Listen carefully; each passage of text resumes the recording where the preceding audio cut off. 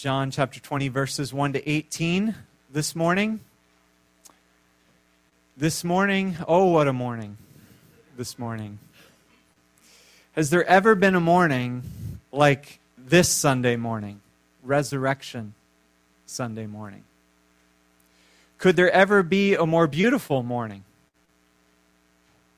than the morning when Jesus' followers who had loved him so much in his life and been so devastated by his death that they discovered, to their utter surprise and delight, that he's alive again?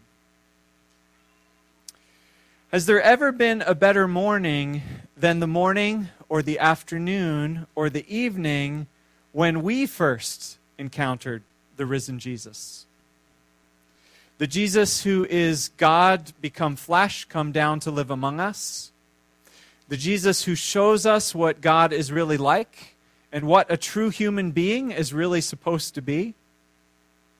The Jesus who loves like no one else loves, who offers us life like no one else can, like nowhere else we can find life. The Jesus who has the power to set us free from what binds us, to heal us from what's broken in us, to cleanse us from what's stained and soiled in us.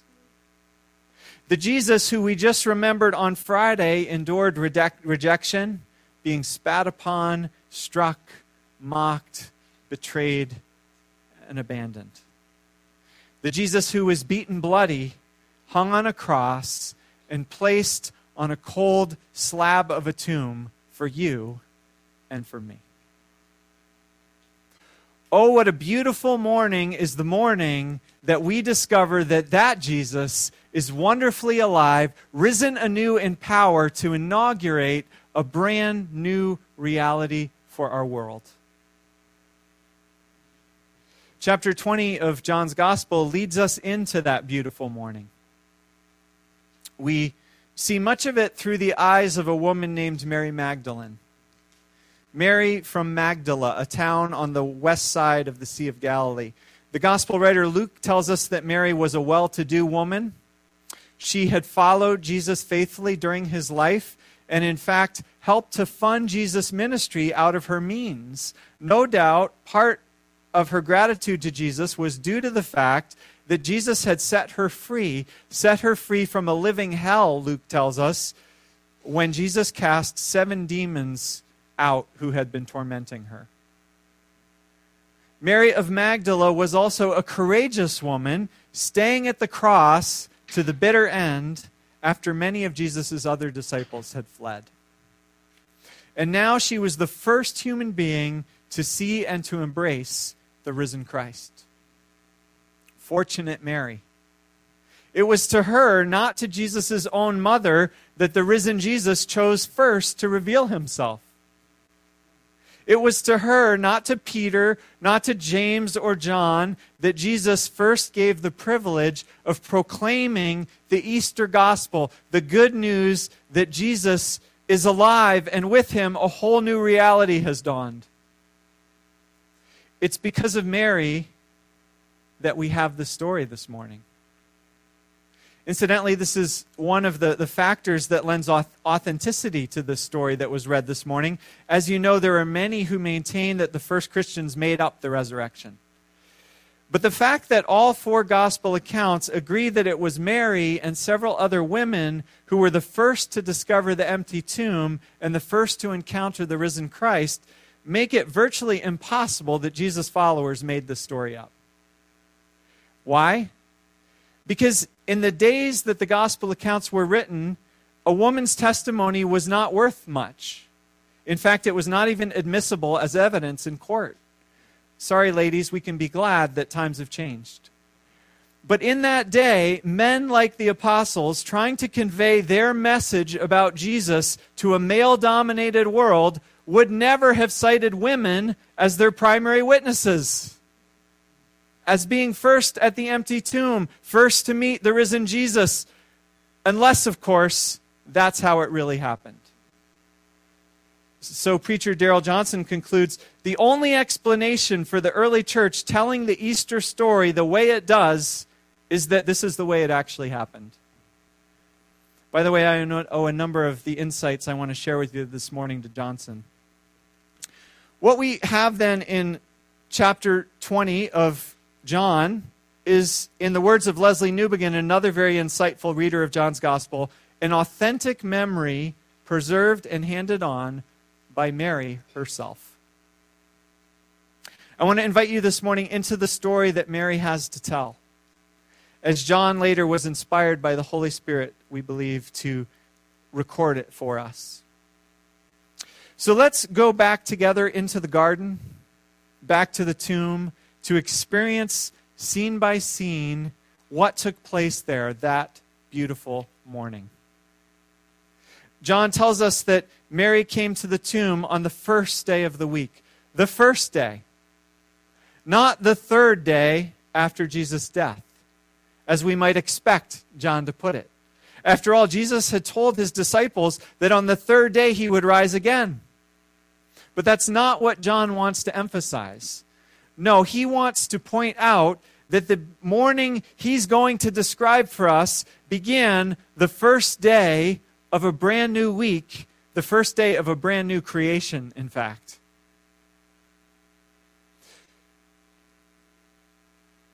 She doesn't quite know it yet, but Mary awoke that morning to a whole new, wonderful reality.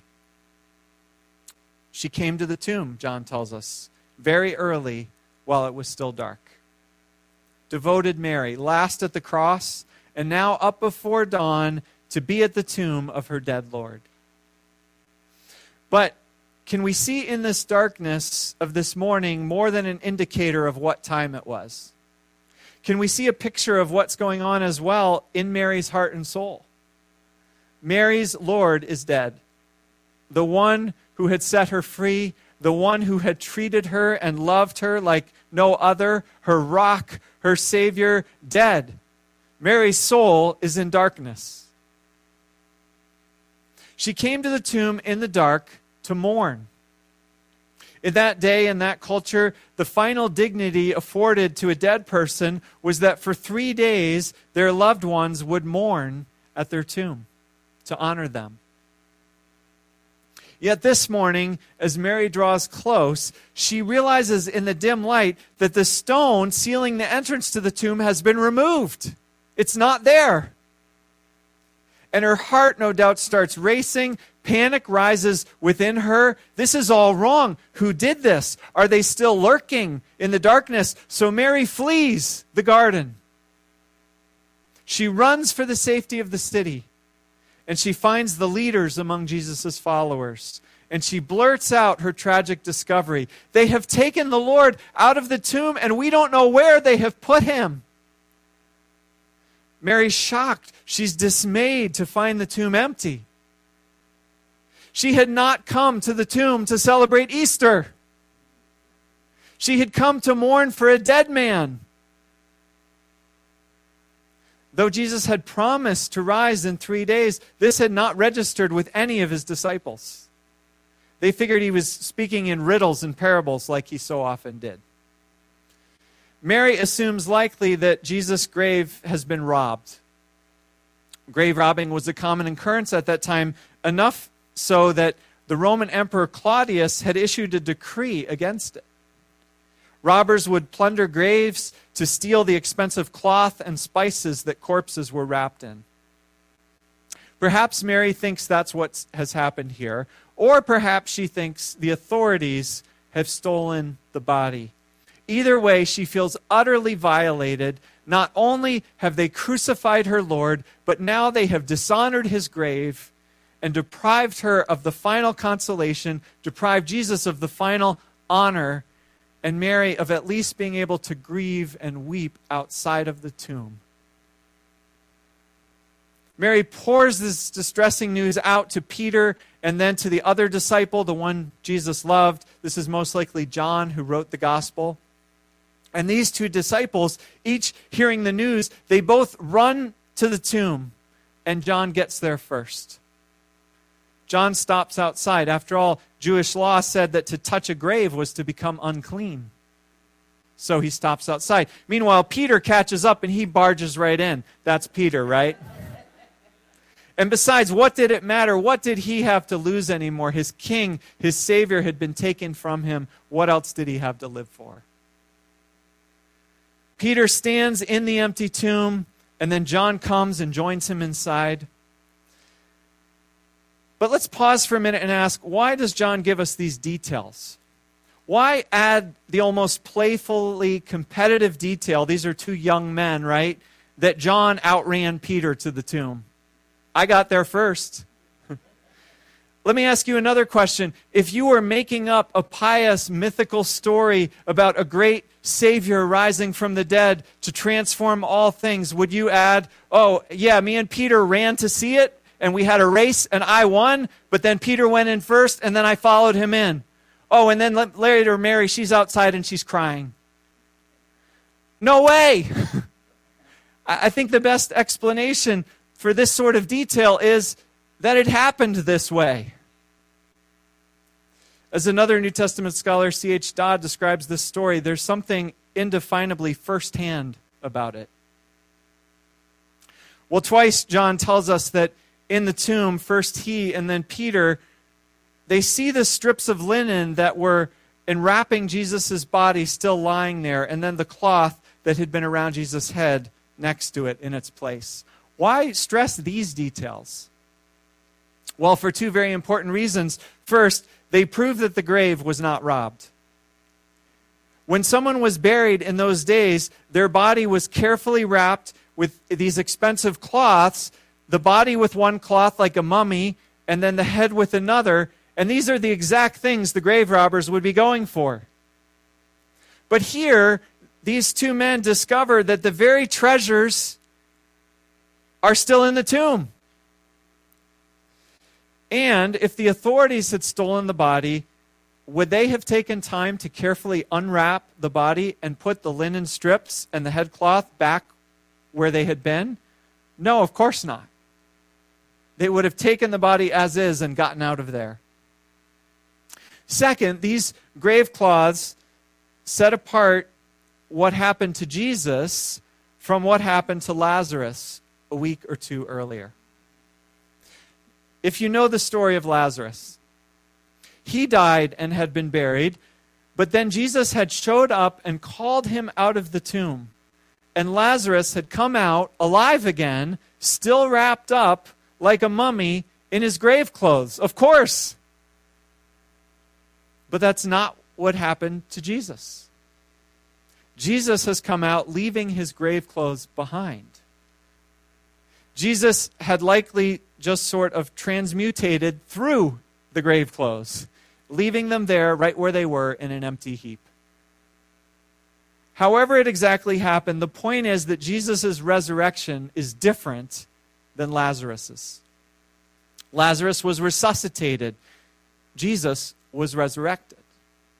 Lazarus was rescued from death only one day in the future to die again. In Jesus' case, something else happened. Jesus, as we find out later, passed through death into a new mode of being in which he can never die again. Resurrection is not coming back from the dead into this present order of existence, but it's passing through death to a whole new order of existence on the other side. Oh, what a beautiful morning. John and Peter both take in the scene, noting the grave clothes, and John believes. Is this another little friendly competition between John and Peter? Then in verse 9, we have the comment, they still did not understand from Scripture that Jesus had to rise from the dead. In other words, like Mary, Peter and John had not been expecting resurrection. The empty tomb, when the disciples discover it, was not a source of joy, but a source of confusion. It was, at first anyway, a crisis and a painful violation. They're trying to make sense of it. And at least some light is beginning to dawn in John's mind about what's going on here. But then he and Peter both go back home. Why? Were they still afraid? Peter afraid, John maybe experiencing some jumbled mix of faith and fear. We've all experienced that, right? We find out later in verse 19 that evening Jesus' followers were together with the doors locked for fear of the Jewish leaders. They're confused, they're uncertain, they're afraid. So Peter and John leave that morning, but Mary, who's returned now, stays at the tomb. Faithful Mary, brave Mary, last at the cross, first at the tomb, last at the tomb. Mary does not know where her Lord is, but she will stay at that last place she knew him to be, and there she weeps. She grieves. She's no doubt utterly confused, utterly lost, utterly violated and heartbroken. Peter and John were no help to her. So where is she to turn? Mary looks into the tomb, and now she sees two angels there, we're told. One sitting where Jesus' head had been, and one at his feet. It's been noted that Jesus died between two criminals and rose between two angels. But where else in the Bible do we also see two angels? What about in the Old Testament, for those of you who know the Old Testament, where two cherubim flank the atonement cover of the Ark of the Covenant? That most holy place where atonement is made for sins, where God's glory rests, where God comes to be present and to meet with humans. Now, that reality finds expression in the risen Jesus. Now he takes away our sins. He is the glory of God himself. Through him, God is present to meet with us. Oh, what a beautiful morning. The angels ask Mary, "Why are you weeping?" Surely they know why. But they're gently pointing out that Mary's tears do not flow in sync with the new reality. Then Mary becomes aware of another presence behind her. How long had that presence been there? He's always there before we become aware of him. Mary mistakes the man for the gardener. Perhaps her tears have blurred her vision. Perhaps her grief has blinded her to his living presence. Perhaps her expectations lead her astray. She's still looking for a dead body. Or is it that Jesus, being transformed, looks different now? Yet, in a way, Mary is also right. This man is the gardener. Again, for those of you who know the opening story of the Old Testament, the story of creation, he's the gardener walking in the garden in the cool of the morning on the first day of a brand new creation. Well, this man, like the angels, asks Mary, "Why are you weeping?" He knows. He always knows why we're weeping. But he asks, inviting us to express it to him. And then he adds, "Who are you looking for?" It's a searching question. Who or what are you looking for? Mary was looking for the wrong thing. For a dead rabbi, a body, a corpse. But God was about to give her so much more. Mary answers, "If you've carried him away, tell me where I can, or where you have put him, and I will go and get him." Mary's love may be misguided and confused, but it's deep and it's genuine. She longs to be with him, to care for him, even if he's dead. Then the moment happens where reality breaks through her darkness. Jesus calls her by name. "Mary." Wouldn't you love to hear how Jesus said her name? Earlier, Jesus had promised, we sang about the sheep, "I am the good shepherd. The sheep listen to my voice.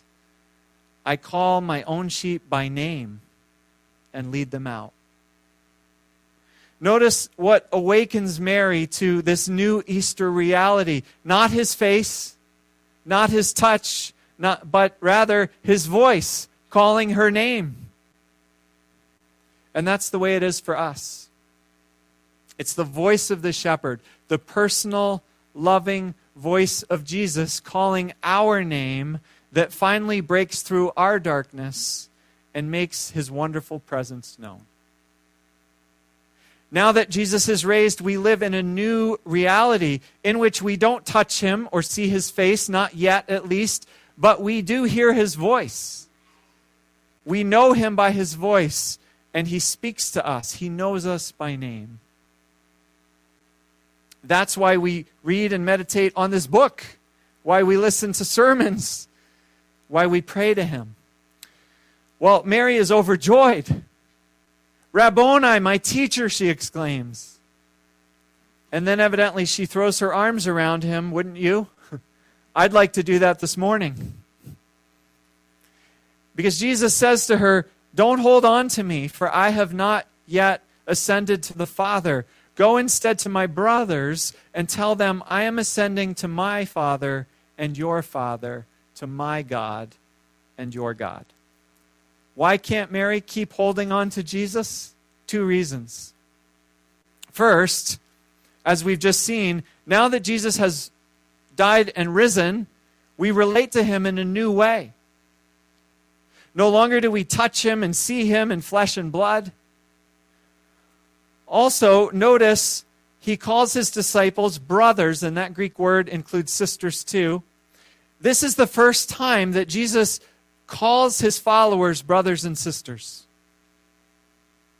For the most part, he had called them disciples, students. Then on the Thursday night before he died, he called them friends. But now he calls us brothers and sisters. Why? Because he says, "I am ascending to my Father and your Father, to my God and your God." Wow! Through his death and resurrection, Jesus has opened up to us a new reality, a new relationship with God as our Father. Up to this point, Jesus' relationship with his Father had been holy ground, uniquely shared by him and God. He was God's only Son, and he and the Father shared an intimacy and a love unlike any other. Yet now, Jesus offers that his God is our God, and his Father is our Father, and we are his brothers and sisters. Now, as a result of his death on the cross and his rising again, Jesus is inviting us, in other words, into the relationship, the union God the Son shares with God the Father.